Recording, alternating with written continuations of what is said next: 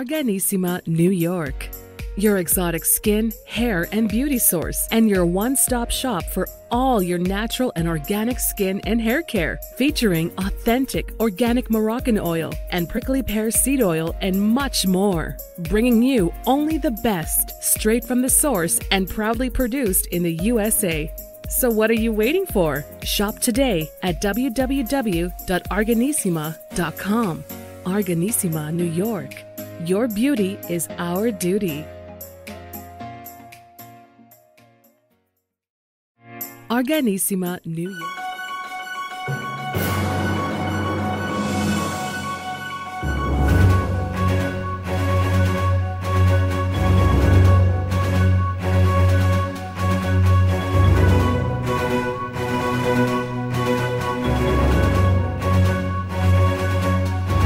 Well, welcome back to the iHealth channel, iHealth Radio, a new day, a new show, a new topic, and new guest.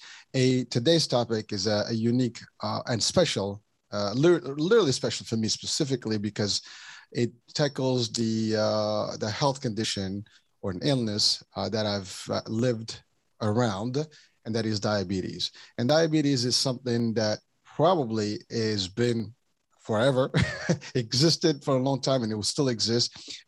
It is something that can be survivable, you can live with, and so on and so forth, but it's difficult to manage. And today, my guest is a special guest, actually, for various reasons. First of all, she is a diabetic person with a lot of experience, and she had a long-term dealing with this illness. And we're going to address this. So basically, today's topic is like diabetes and you, a new perspective with our guest today, Hanna Boethius, all the way from Switzerland. So Yay! that is unique. So I've had a lot of people all over the world, but Switzerland is the first. So today is a very unique thing. And we have how many hours? 7 hours, I think, difference? Six, yeah. 6 hours. Yeah. Wow. So, hey, well, welcome to the show. Thank you so much for having me. This is such a pleasure. Finally. Yes, we made it. Well, we had to reschedule due to time differences, but we made it today. That's all that matters. Definitely. So Hanna, let's talk about diabetes in general. And I know there's a couple of types of diabetes, and we're going to talk specifically today about diabetes type 1. Yeah. So what is, in your experience, obviously you've done a lot of research, you've been involved in it. Tell the audiences and share with us what diabetes is in general. I mean, people know about it, but they might not know how it works, how the body, becomes diabetic. So tell us the story, your story. And I know it's an interesting story because you've lived with this for a long, long time. Yeah. So tell us about all that.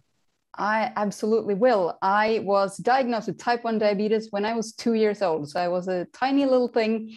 And this was 36 years ago. So you do the math. And basically, no age.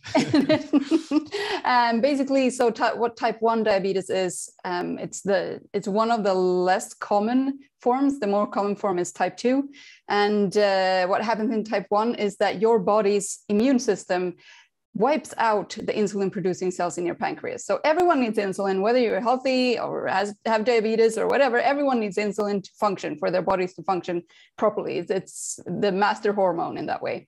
And so when that gets wiped out, that means that I have to forever take insulin from the outside. So either through injections or insulin pump or, syringes. But for the rest of my life, since that day when I was 2 years old, I've always, and I will always have to take insulin from the outside because my body simply can't produce it. The thing with type 2 is, which is far, far more common, that is 90% of all people who have diabetes have type 2 diabetes. Then there are some other fringy types as well. There are about 10 different types of diabetes, but let's focus on these two for today, I think. Mm-hmm.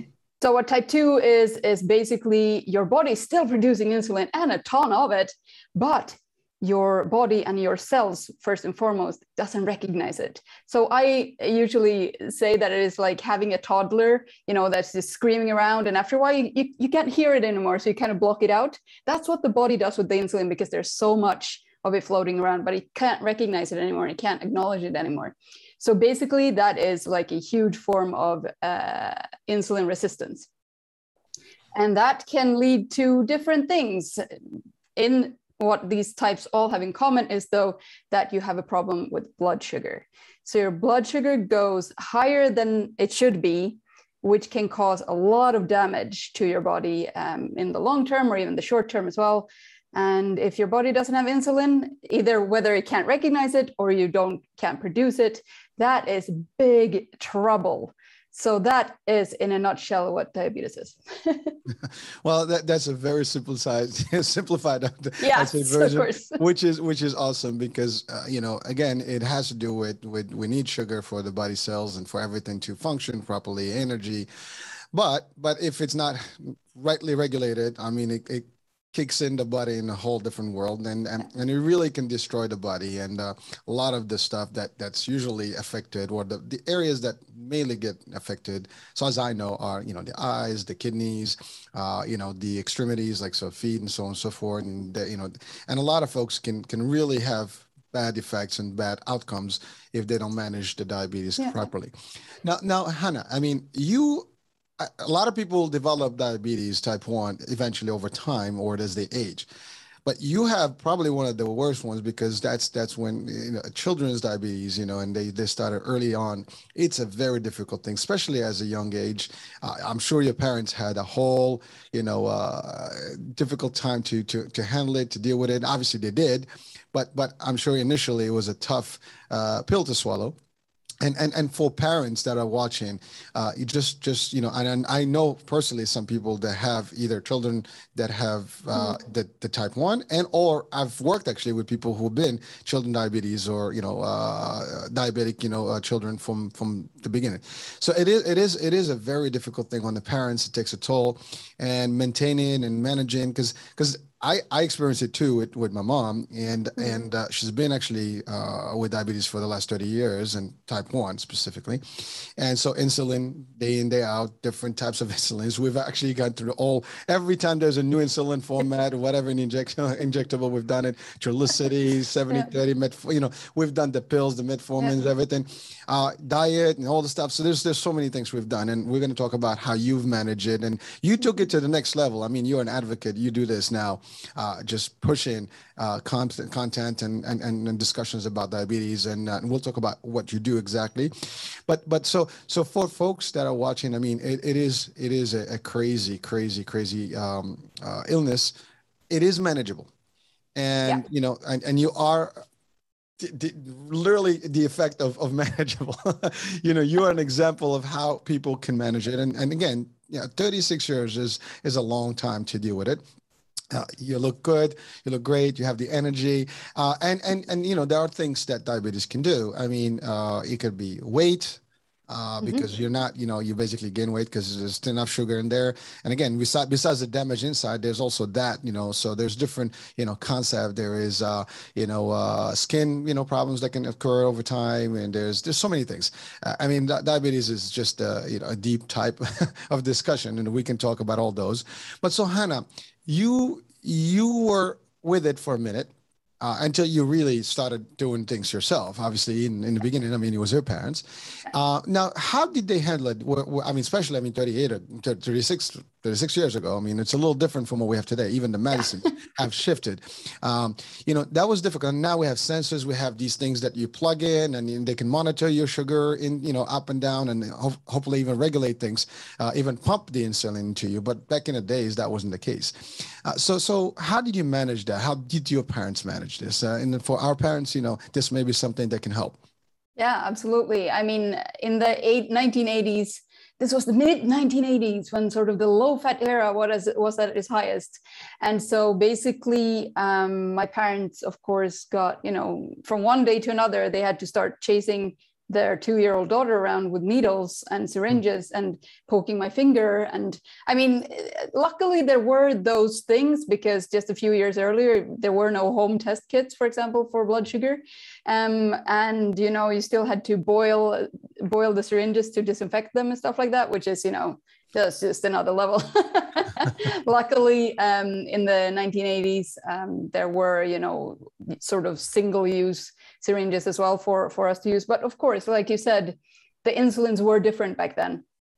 So it was much more regulated when you had to eat, the timing of meals was completely, it was very rigid, as well as, you know, you had to inject with a certain like time, like before you were going to eat, you had to inject yourself at least half an hour before, so that the insulin would work until the food hit the system, so that they could somehow correlate in this weird, you know, little math example that is my life.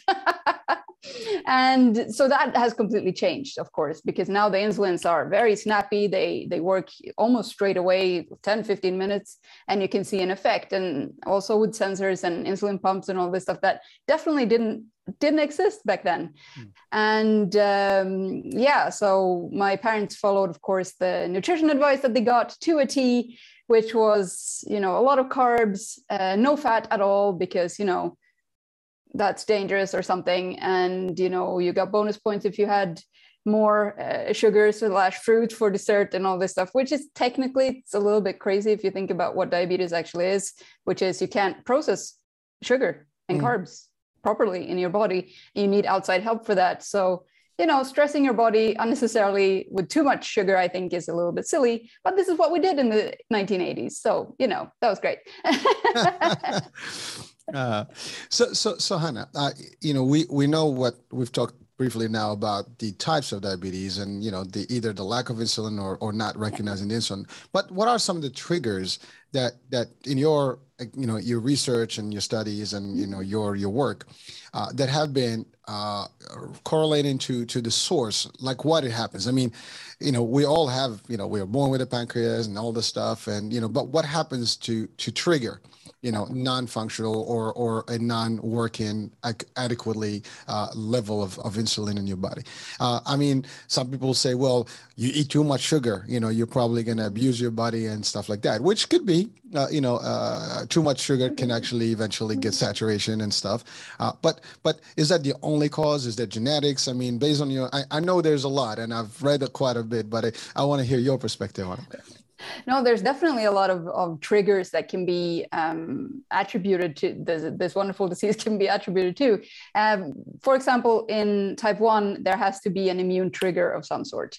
So basically, what is thought of that right now is that you have the genetic predisposition for it, and then your immune system needs to be triggered by something, whatever that is, and then your insulin producing cells are wiped out, and, you know, thanks for that, buddy, kind of thing. But that can be, of course, and that a lot of people have, for example, if they've had a really bad flu and then a couple of months later they get diagnosed with type 1, or a couple of weeks later, or there's something with the immune system usually that happens. So there is a huge genetic contributing part to it, as well as in type 2. It can also be hereditary, absolutely. It can run in families, but it doesn't do it as often as one thinks, maybe. And type 2 is mostly correlated to sort of lifestyle choices, can we say? And not just sugar. Sugar is just one little part of it, but, you know, things like sedentary behavior, things like, you know, stress, things like you don't, you know, this is more of a thing. Maybe the next thing is more of a thing when you actually have diabetes, but, you know, things like hydration, proper hydration, how much that, you know, plays a part, not ahead of the diagnosis, but, you know, there's so many lifestyle things that really impact and can contribute towards, for example, a type 2 diabetes diagnosis, for sure. Well, Hanna, I mean, you said the key elements. So one is, besides the I guess the inherited, you know, aptitude of the diabetes, you know, it's one thing, but certainly the lifestyles, right? So eating anything and things that have, you know, high carbs, high fat and all that, stresses, you know, not having enough fitness and activity in your lifestyle, you know. So you're right. I mean, there's so many things, and, you know, it takes everything, all these things to be really completing, you know, each other to actually make healthy or worse, right? So that's the challenge. Now, in your experience, I mean, you've lived with this for pretty much all your life, and you've managed over time. And I know, reading about you, there's a moment where your life has shifted rather, and really you made a difference and started living better. So what, tell us about the pre and post and what was the main change? Oh, absolutely. When I was, God, how old was I? 28, something like this. After 26 years of living with type 1, for example, or at that point of time, I was so tired. My body was tired from all of these up and down blood sugars, the deepest valleys of blood sugars that I could barely recover from, up to the highest peaks that I could barely recover from, and everything in between. And that is so amazingly draining for the body to go through, because we are supposed to stay at a homeostasis of, a very, very tiny range, actually. 70 to 120? Yeah, exactly. That's what we're sort of designed for, the human body, and not these, huge things from 20 to 400. That's not what the body is. That's not what it's designed for, not what it's capable of. So I was so exhausted. And at that point, I wasn't sure I was going to see my 30th birthday. And that's a scary thought. Now in hindsight, back then it was just like, yeah, okay, this is my reality. But in hindsight, it was really scary. Just feeling my body slowly just giving up because it can't take it anymore at that young of an age. And that was a big sort of alarm bell that went off. I'm like, what is happening to me right now? And how can I at this young age feel this way? This is not okay.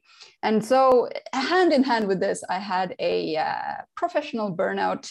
I was in a line of work that I definitely didn't enjoy. There was nothing that was appealing to me in that. I did it for the money sort of thing. It was very boring. There was no joy to it, which is also a big thing in lifestyle, by the way. Joy in life, joy of life, big thing. Anyway, side note. No, that's perfect. Actually, it's important. And then after I got out of that, I started thinking about, well, what do I actually want to do with my life? What is, if we want to go into that, what's my purpose? How can I bring joy into my life? What do I think is fun? How can I help? How can I help people? And then I'm like, well, I have at that point 26 years of nutrition label reading, basically, of experience. So, hey, I'll go into nutrition. It's always fascinated me anyway. It's going to be easy, I thought. Famous last words. And, I'll just do that. And so I started a course to re-educate myself to become a nutrition coach. And it was there that my life really took a turn, because we were in one of these sessions, wherever we were talking about carbs and insulin and how that works in the body and how carbs react in the body and how they work. And my teacher points me out in front of the whole class. Ouch. And I'm like, oh, crap. And he pointed me out and he said, you know what, Hanna, if I were you, I'd really think twice what I put in my mouth, because you can't even make this stuff. And I'm like, oh, that's the way it is. Okay. And so from one day to another, basically, I started reducing things, because autoimmunity, which is type 1, and, for example, gluten sensitivity often go hand in hand. So I just tried, out of curiosity, to cut out everything with gluten. My dad has celiac disease, for example, so I know it can also be hereditary. I'm like, well, don't need it. Cut it out. And I noticed straight away how much better I did, and how much better my blood sugar values were, and how much easier it was for me to impact my blood sugar with this small, tiny little change. And then I'm like, so what else can I do?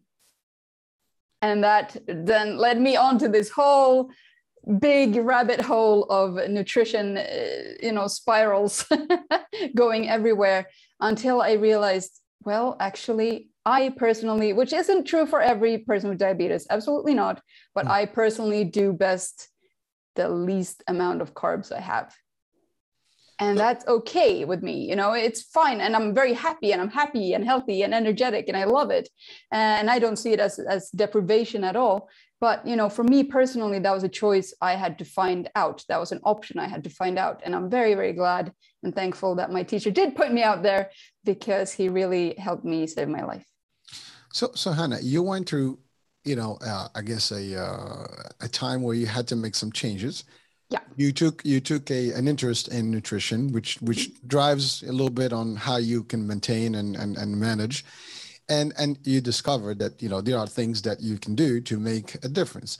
Yeah. Now you mentioned right now taking away gluten and reducing carbs in your body. And was that the only thing that actually contributed, or there were other elements that you had to add in combination with that? Well, nutrition is where it first started. That's where everything started. But since then, it's of course developed into this whole lifestyle again system in a way, for me to feel as good as I can, to be as healthy as I can. Because my goal in life is really to live a long, healthy, happy, joyful life. That's all that, you know, matters to me. And in order to do that, I've developed this whole system of things that I do for my lifestyle in order to be able to achieve that. So it then also started including, like I mentioned before, hydration, how important it is to hydrate. Mm-hmm. Things like nutritional supplements, how important that is to get those right and not just take, you know, a multivitamin just because you should, and really properly find out what you really need and what helps you the most, as well as things like sleep and stress prevention or relief, or, you know, handling stress at all, and things like movement, what makes you feel good, what makes me happy, you know, stuff like that. And also joy of life that we briefly mentioned before, and how incredibly important these kind of things are in order to have a better sort of holistic lifestyle. And then, of course, it all started with real natural food without labels. Well, so let's talk about a couple elements. So the first thing is you really are covering. I've had so many shows about nutrition and healthy habits.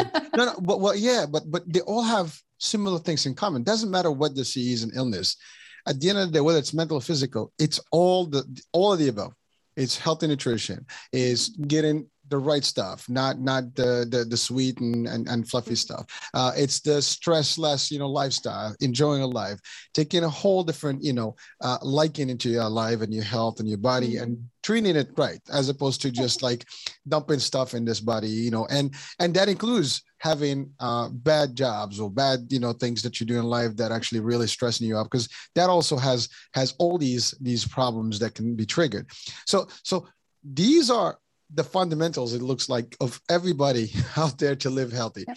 You need to look at it from a whole, you know, almost like a 360 angle. I mean, 360 circle here. So you have everything, and they all have to play a part for you to be living healthy, a long life, and a better, you know, exciting life. Because living with the disease, no matter what it is, easy, bad, doesn't matter. Even if you can control it, it's still not, it's painful. Because in the case of diabetes, you still have to monitor your blood sugars a couple of times a day. You eat, you got to see up and down. If not, you compensate insulin. You're almost like doing the regulating of the pancreas yourself. Yeah. You know, and it's not the same, because your body recognizes these things and automatically regulates. You have to do it visually, and you have to, and sometimes you don't even see it until you feel the actual problem. Oh, I have a headache, I'm lightheaded, I'm sweating and stuff. So those are indicators, exactly. Indicators. Yeah. Up, down, whatever. So these are, and that's the part, that's the other part with diabetes. It throws up, it goes down. And those swings between the sugar levels can really do a detriment on your body. Yeah. And I've seen this. I mean, and I live this, and I try to do the best I can to help my mom with that. But it is difficult, because even like outside, there's only so many things you can do for them. For example, my mom, in the case I take care of, but you are doing it for yourself. But it's not easy as people think. You know, you make it look easy. You've adapted to it. You know, you have a routine and you know how to do it. But you've complemented that by adding all these other values. And again, sleeping correctly, not being stressed, doing the right stuff, learning more. And now you were just about to say something about eating the right stuff, no labels, no ingredients. So we're talking about natural foods, right? Yes. Natural, healthy. Real Let's talk about that. Real food. Okay. Yeah. Original stuff. Original stuff. The stuff sort of from a farm and not a factory. So, you know, real good, natural, healthy protein sources. I eat a lot of meat and fish and seafood and poultry and all this stuff. Vegetables, happy, colorful, healing, wonderful array of vegetables. And then, you know, natural things like dairy, you know, okay, good. There are huge differences between food quality in, for example, the US versus Europe. And I know from all my extensive traveling in the US that that is not always the easiest to get good quality stuff. But there are some resources that are really, really good, and you can really rely on them providing you with good stuff. And it doesn't necessarily have to get expensive to live healthily, because, and also I see it as, either you invest in your health now, or you will have to pay these medical bills later that you won't be able to anyway. So for me, I see it as an investment as well in my future health. And so really just, there's very cliche, eat the rainbow, but that is a good place to start, very as much as you can, the natural ingredients and the real food that you get, and you are already a fantastic way on your health journey. Well, so Hanna, so there's a few things that, again, we touched on here. So a comparison between, for example, Europe and the US, or parts of the world. I mean, the natural aspects of food and processed food and pasteurized food and things like that, I mean, they're different, they vary. I mean, a lot of countries today, no matter what level they are in terms of economy, they have already adopted all these new commercialized type of foods, right? And but there are places where you can still get the healthy, the natural, the organic from the farm. And now you're in Switzerland, it's probably a lot different than what it is in the US. It is. And definitely much different in parts of Europe, and what depends where you go, the city versus the suburbs and so on, the villages, all different things. I mean, and that's one element, right? The other element is you're talking about investing in your health. And there is nothing more important than health. And you're right. You have two choices. You can invest now, or you can invest in paying the bills later. And it's not going to be the same, because you're not going to be living happy and healthy, because again, your kidneys, your eyesight are at risk with diabetes. There's so many other, problems that can happen. Your energy levels are, up and down. You can't do certain things. If you can see food that you might not eat sometimes because you just can't. And, sometimes also you have to have also control and will power, because if we all have cravings now, of course, that's one thing. It's very difficult. And when you see things that you love and crave, and there's so many options right now. You go to anywhere, you see like all these, they look gorgeous, beautiful. I mean, very appealing to the eyesight and the palates, but they may not be all good for you. And so these are all things that you have to be mindful of, right?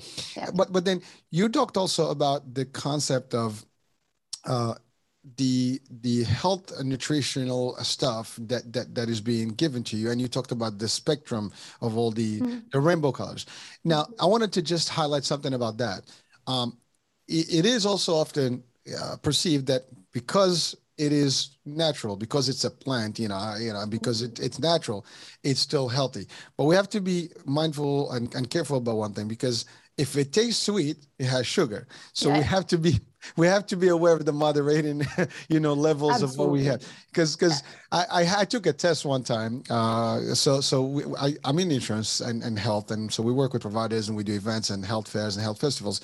And one time we had the American Diabetes Association. They did this test. So they give you these plates that had vegetables, proteins, and stuff like that. And they tell you like, pick 4, whatever, to show us you're healthy. And we all picked up like everything that is vegetable, like looking, but it was like the carrots, the peas, this, that. And then the test was, I failed the test actually, because I picked everything that's sweet, thinking it's also all healthy, but for diabetes, that may not be the case. So it was like an interesting, eye opener, because I didn't realize that, because I thought that was all healthy, that was like, yes, let's take it. That's going to be good for me, but not necessarily for a diabetic person. And I think it was just, it's a good point here to have this discussion, because you are doing this. You are in the nutritional part of this, and you know exactly what I'm talking about. So what would you tell people about balancing that out? How would be like a good, nice, balanced meal, for example? Absolutely. I also think there's a very good point. And I think it all depends on where you're starting from as well. So if you are sort of eating a more nowadays, unfortunately, classical Western diet with a lot of junk food and a lot of vegetable oils and, fried this and fried that and all this meat products that might not be the most amazing things for your body, then whatever vegetables you get in is a good thing. And it's not like a yes or no, do or die sort of thing. It's just start somewhere. Sure. Just start incorporating, even if it is sweet potatoes, just do it. So that you have a start, and then you can start exploring from there. A healthy, balanced meal for me now would be something like, what did I have the other day? I had a piece of salmon, which was amazing, that I put on the grill. That was so good. Grilled salmon. It was a new find for me, but it was very, very good.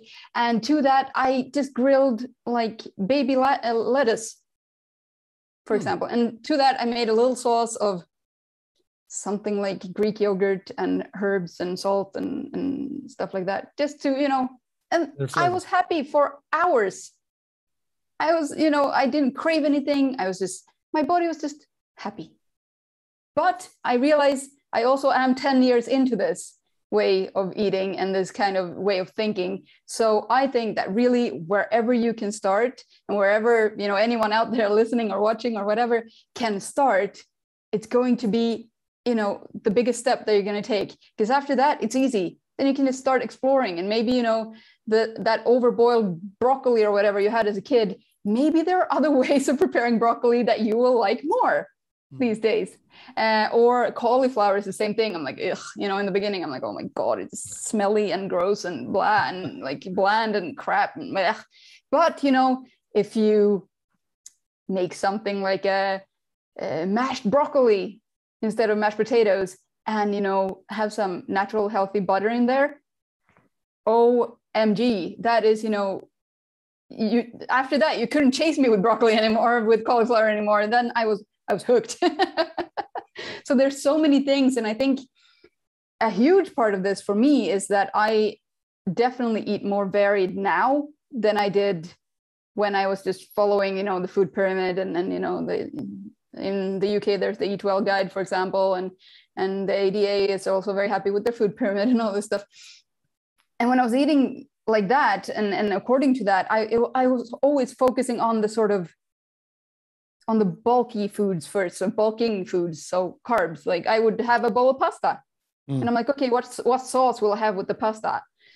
And this has completely flipped for me. It's done a 180, and now I more think like, ooh, which pasta sauce should I have today? Okay, let's make a bolognese. Fantastic. Oh, what amazing, healthy, happy vegetable should I have with this?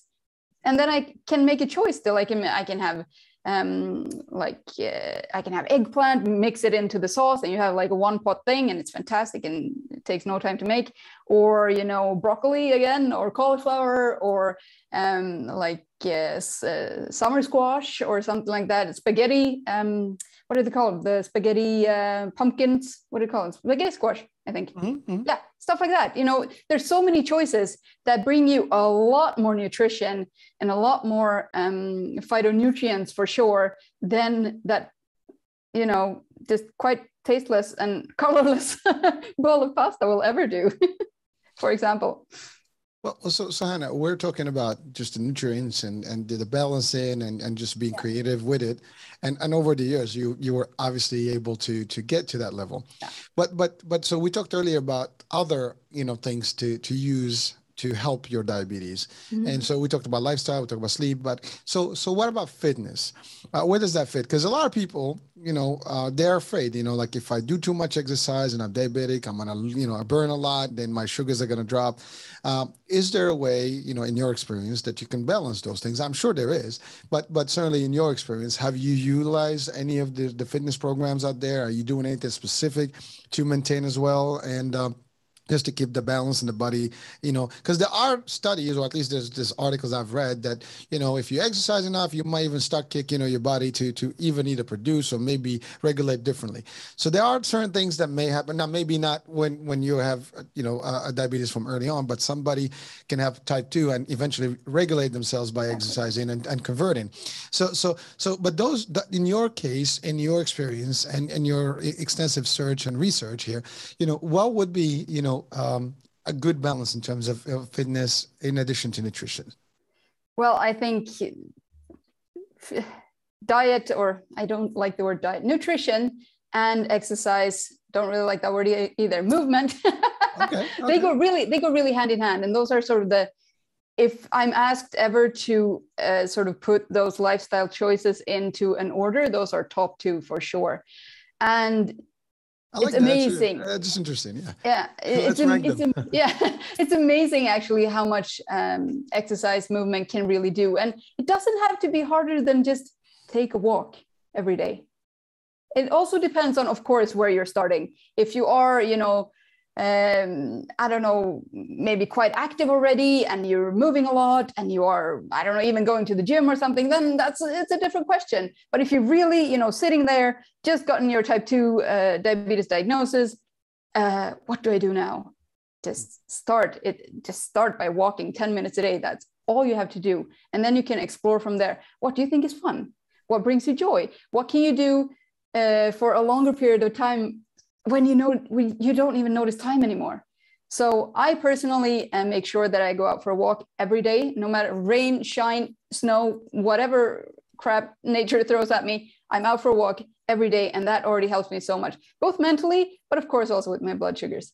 And then I was an avid gym rat for a while, but then I really lost the taste for it because it was just, the people and the machines, and it was just, I just lost the taste. And that's okay. Like not every type of movement or exercise appeals to every person. I was also an avid runner before, and now I can't even take 3 steps without just, dying of boredom. So it all, and I think this is really important that everyone finds out what they can do and what really helps them the most.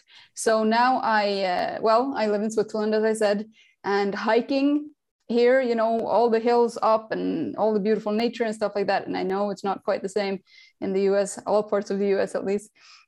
Oh, depends where you are. Yeah, exactly. Yeah, exactly. You got to travel to them, places, but But for example, what I love, for example, when traveling was still okay to do, I love to get lost in a new city.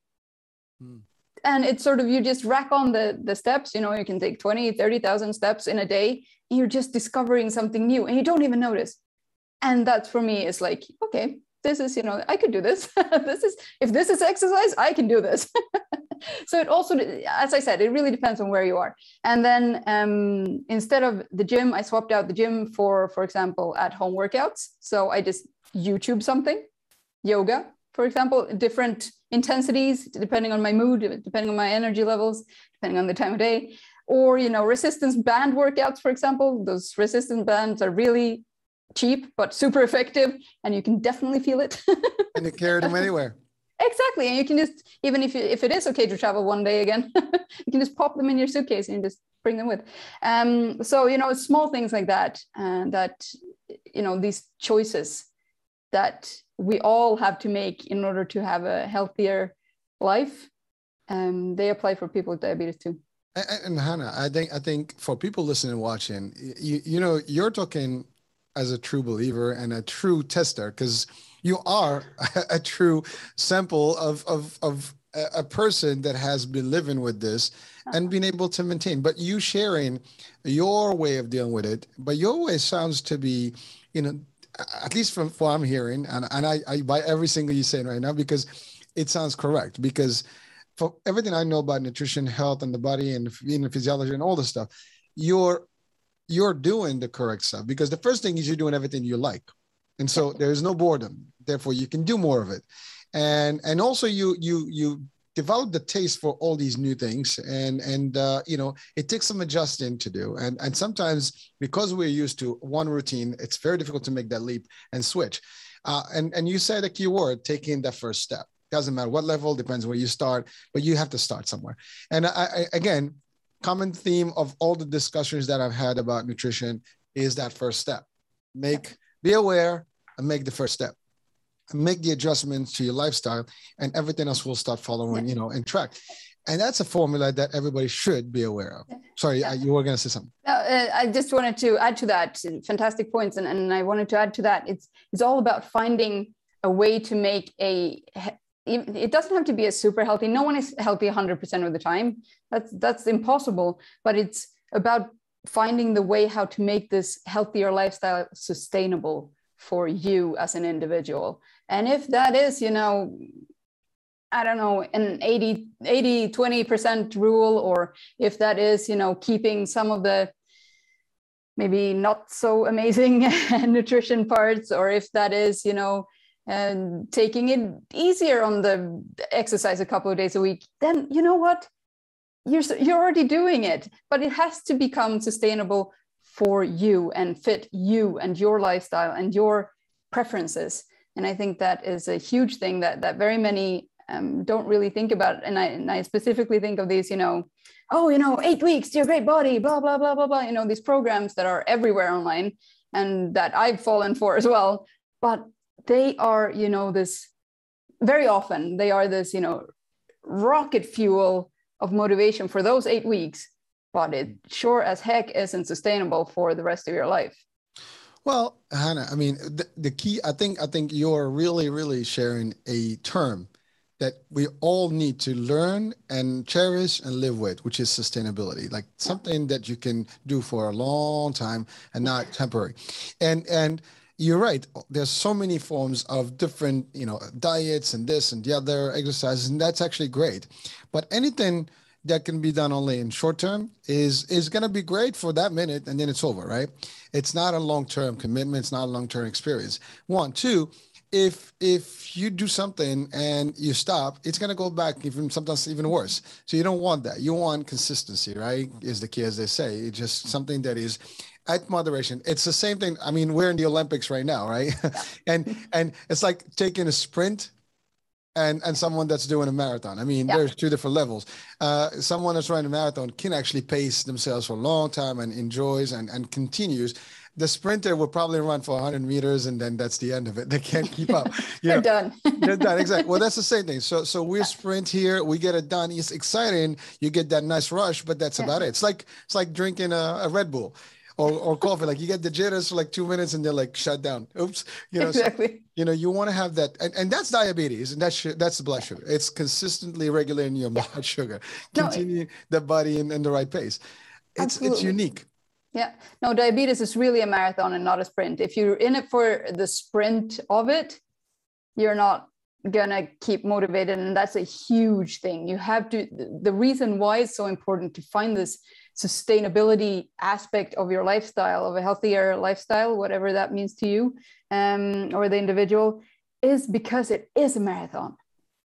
And if you're in it for the sprint value and the rush of getting everything right in one go and blah, blah, blah, it's not going to work.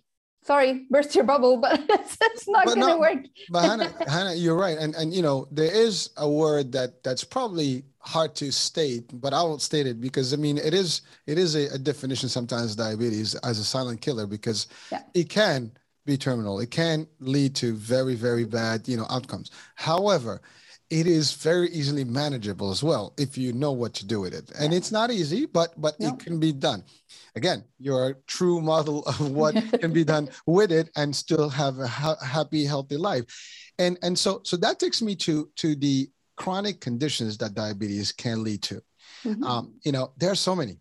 And one of the things that people may not potentially know is that because you have all this extra sugar in your body and the glucose and stuff, first of all, it destroys your capillary, your fine, vessels and blood vessels in your body, especially in the eye, the retina, the kidneys, but more like the extremities and in your feet and stuff like that. But then you have also, because of that, then you have developed sugar, cholesterol gets crazy in your body. And then now you have, blood pressure. So it kind of almost like what I refer to as the Three Stooges, one leads to the other, and you have all of them. And that's not something, that's just some of the main conditions that people know about. There's so many other things that can happen.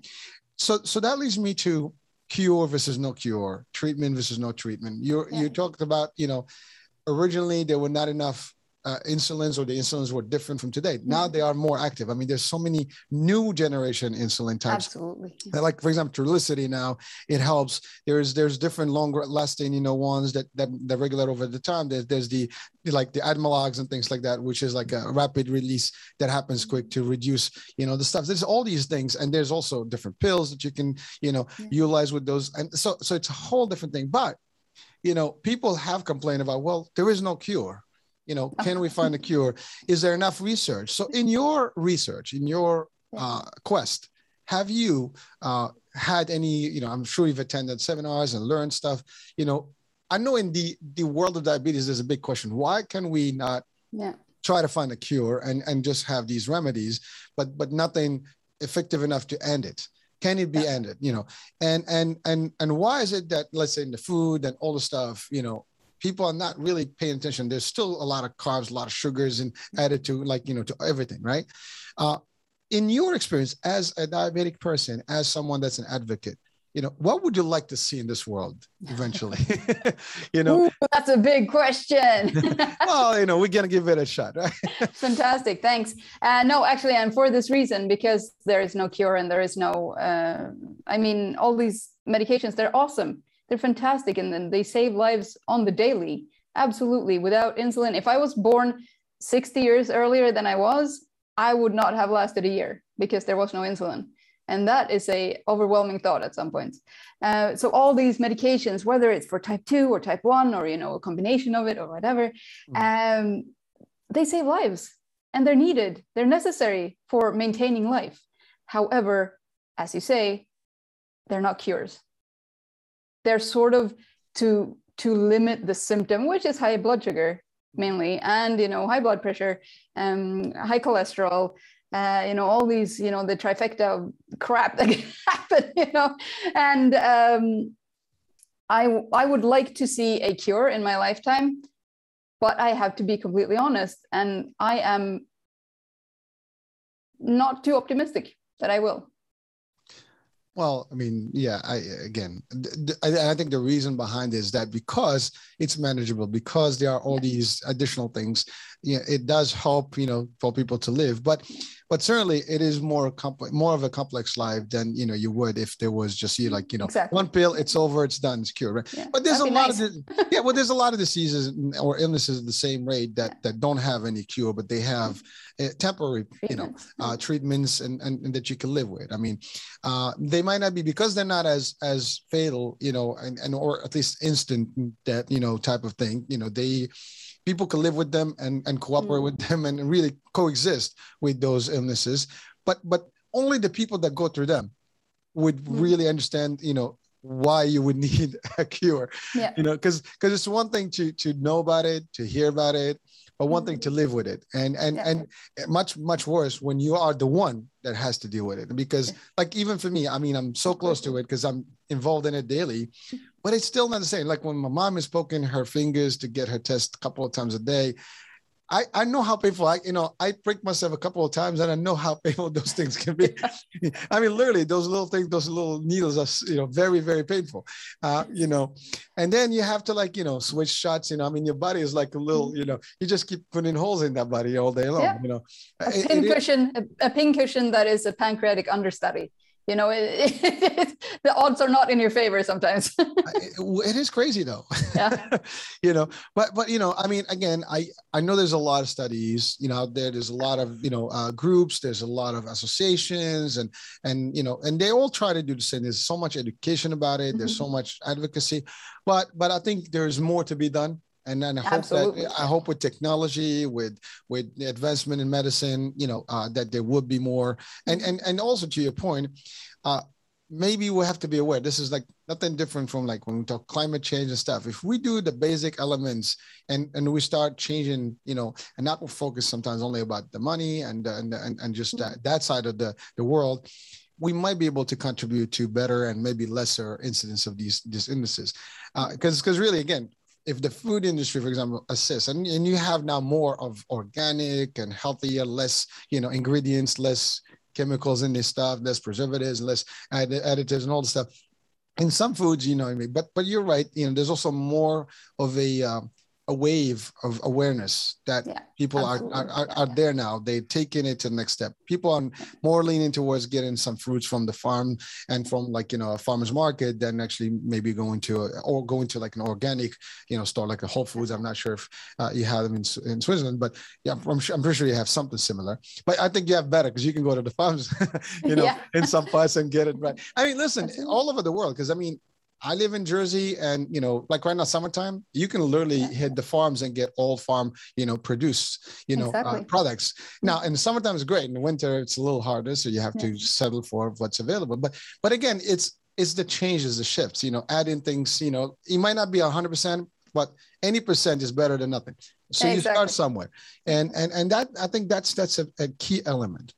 Yeah. So now I want to ask a question about the impact of, you know, like the information out there. Do you feel it's accurate out there at all times? There's so much stuff going on, social media, this, that, the other. So there's that, you know, new wave of information that's out there.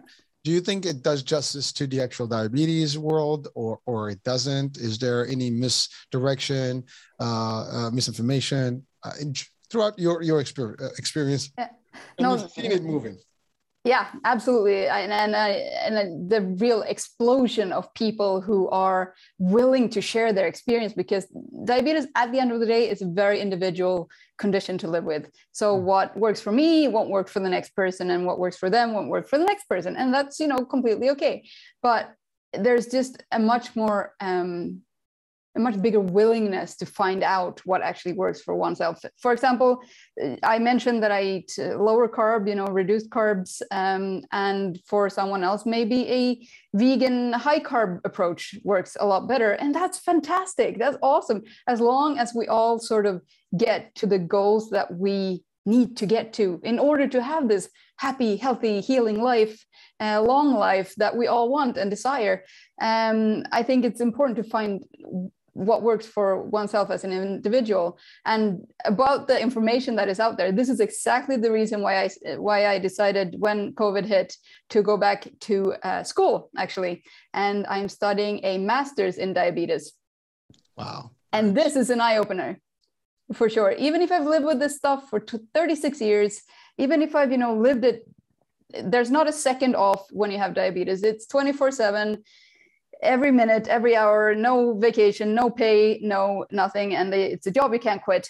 But despite this, you know, in every lecture, in every paper, in every study, I learned something new. And I'm like, wow, this is incredible. And it is interesting to sort of compare that part of my life to sort of the advocacy part of my life and all the stuff that I see online and all the people that are sort of patient leaders with me in this field, and see what we all share and our experiences and how that sort of correlates or not to the actual science. And it's very interesting how sometimes people with diabetes become their own best doctors, because they find these little individual things out that works for them that might not work for anyone else. But hey, if it works for them and it keeps them happy and healthy, then why not? Just go for it.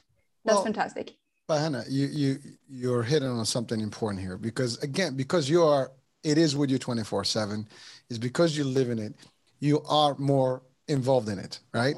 And you certainly would never stop until you try to find the next level and the better level, and until you get to a level where you might not even worry about it anymore or think about it, because, you know, and that's what makes a difference. Like everything, like when we are involved in something, that's when we actually learn everything about it.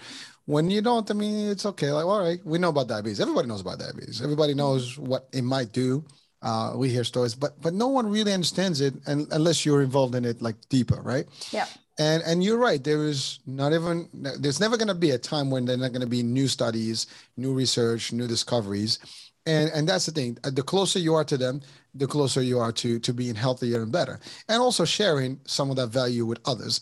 And you're right. It might not be a one formula for everyone, but the theme is the same. It's still about, you know, finding the balance, doing all the different things that we talked about, maybe ranking them in the right order, and maintaining. You know, and again, it is tedious because you have to maintain it and it's hard, but and like everything else, sometimes we all get bored with things.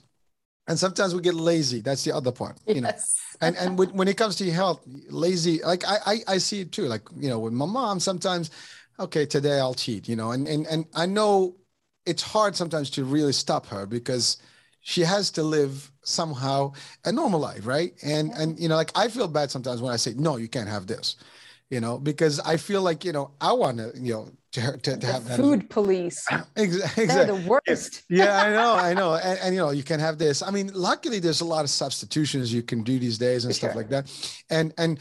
But even so, again, there are ramifications. Like for example, you know, even the substitution, like with the sugar-free stuff, may not be as healthy as people think because there's all these chemicals in it. You know, like sometimes, like I was reading this that honey is better for diabetes than actually sweeteners, right? And you might think, well, honey is sweet. But it's different is how the body reacts to it. So some of these things can be challenging. And with someone that's living with diabetes, it's just a matter of learning every day and adjusting, adapting, and being willing and able to just kind of like understand what that situation Exactly. is and cooperate and really coping with the whole thing is the key. Because, you know, if you give up one time, you might just give up. And that's not the case, right? If you just say, you know what, whatever, I don't care, I'm going to live. And that's the other thing. You don't want to have that feeling like, that's it, enough, I'm tired. You can't be tired. So you have to maintain that healthy, happy level where you don't get to one extreme versus the other. Yeah. And I think that is a challenge. And I hope that anyone watching, listening, and I know for a fact, you know, and I almost can guarantee this, there's no one that's going to listen to the show that doesn't know someone that knows someone who might know someone who has diabetes. Unfortunately, yes. It's all over us. Yeah. Exactly. I mean, diabetes is something that is around us. And even sometimes we might not think that, you know, it's that close. It could be closer because even us at any given time, we might be able to develop that same condition based on our habits.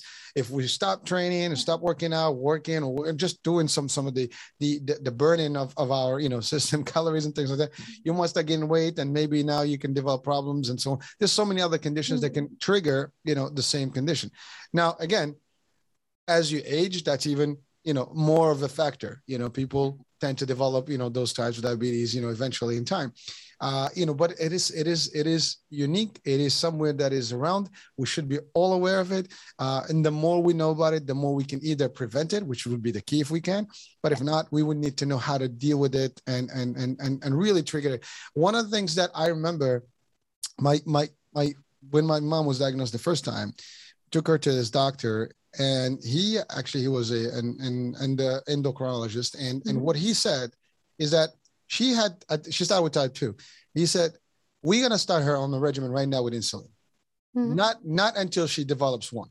So he gave her about I think it was a 10 milli something a day, you know, that she needs to put in, because he said, we're going to make her body, you know, kind of, you know, we're going to supplement the body today so she can resist longer and be better in a longer, you know, term.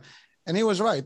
That range of treatment that he did for her early on helped her be stronger and healthier for a much longer time.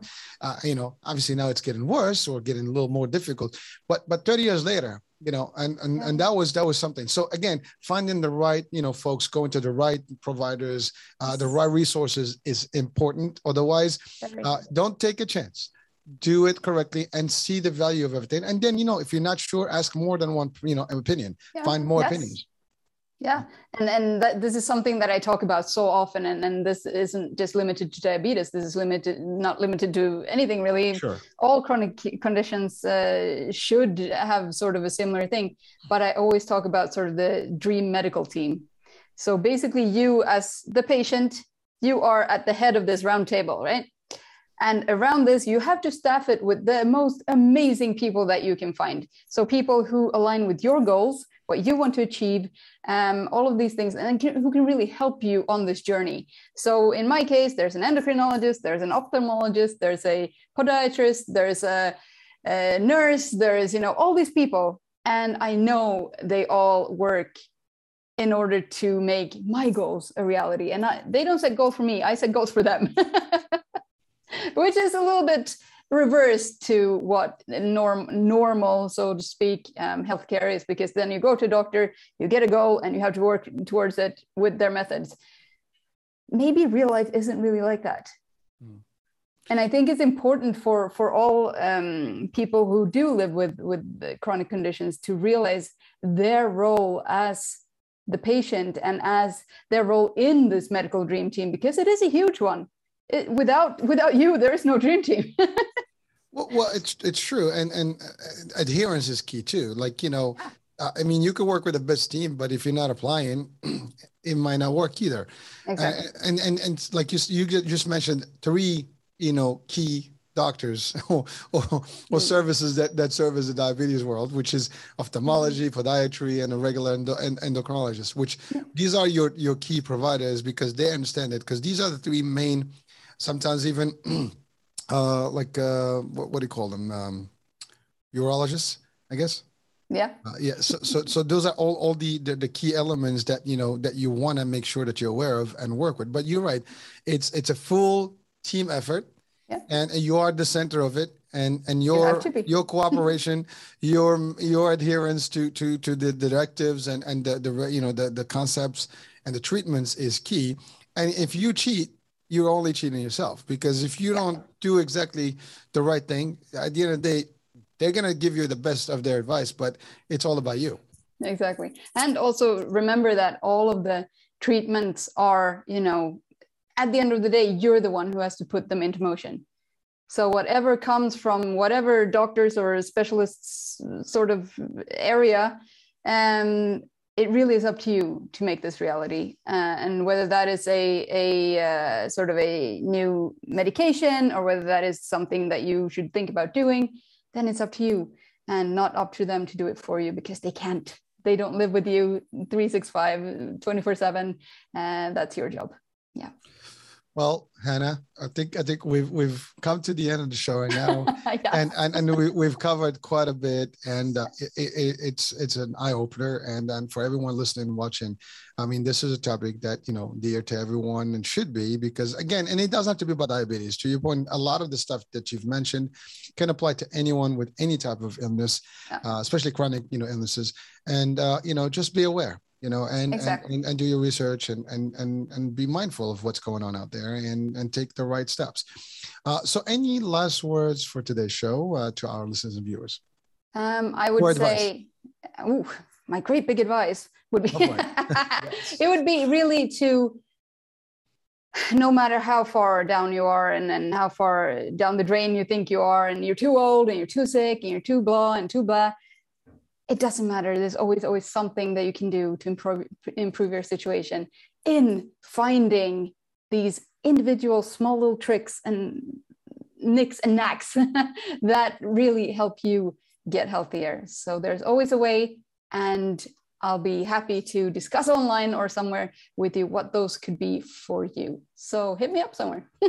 Well, I will have a description of your, you know, information on the site, on the show, so people can reach out direct. And thank you for those wise words, because you know, I think they're powerful words that we can apply in general, period. Yeah, no, absolutely. We should. So with that, Hanna, thank you for joining us today, all the way from Switzerland, and for great advice, great insights, and you know, your true motivation as a person, and you know, we all should listen to the advice and adhere to it.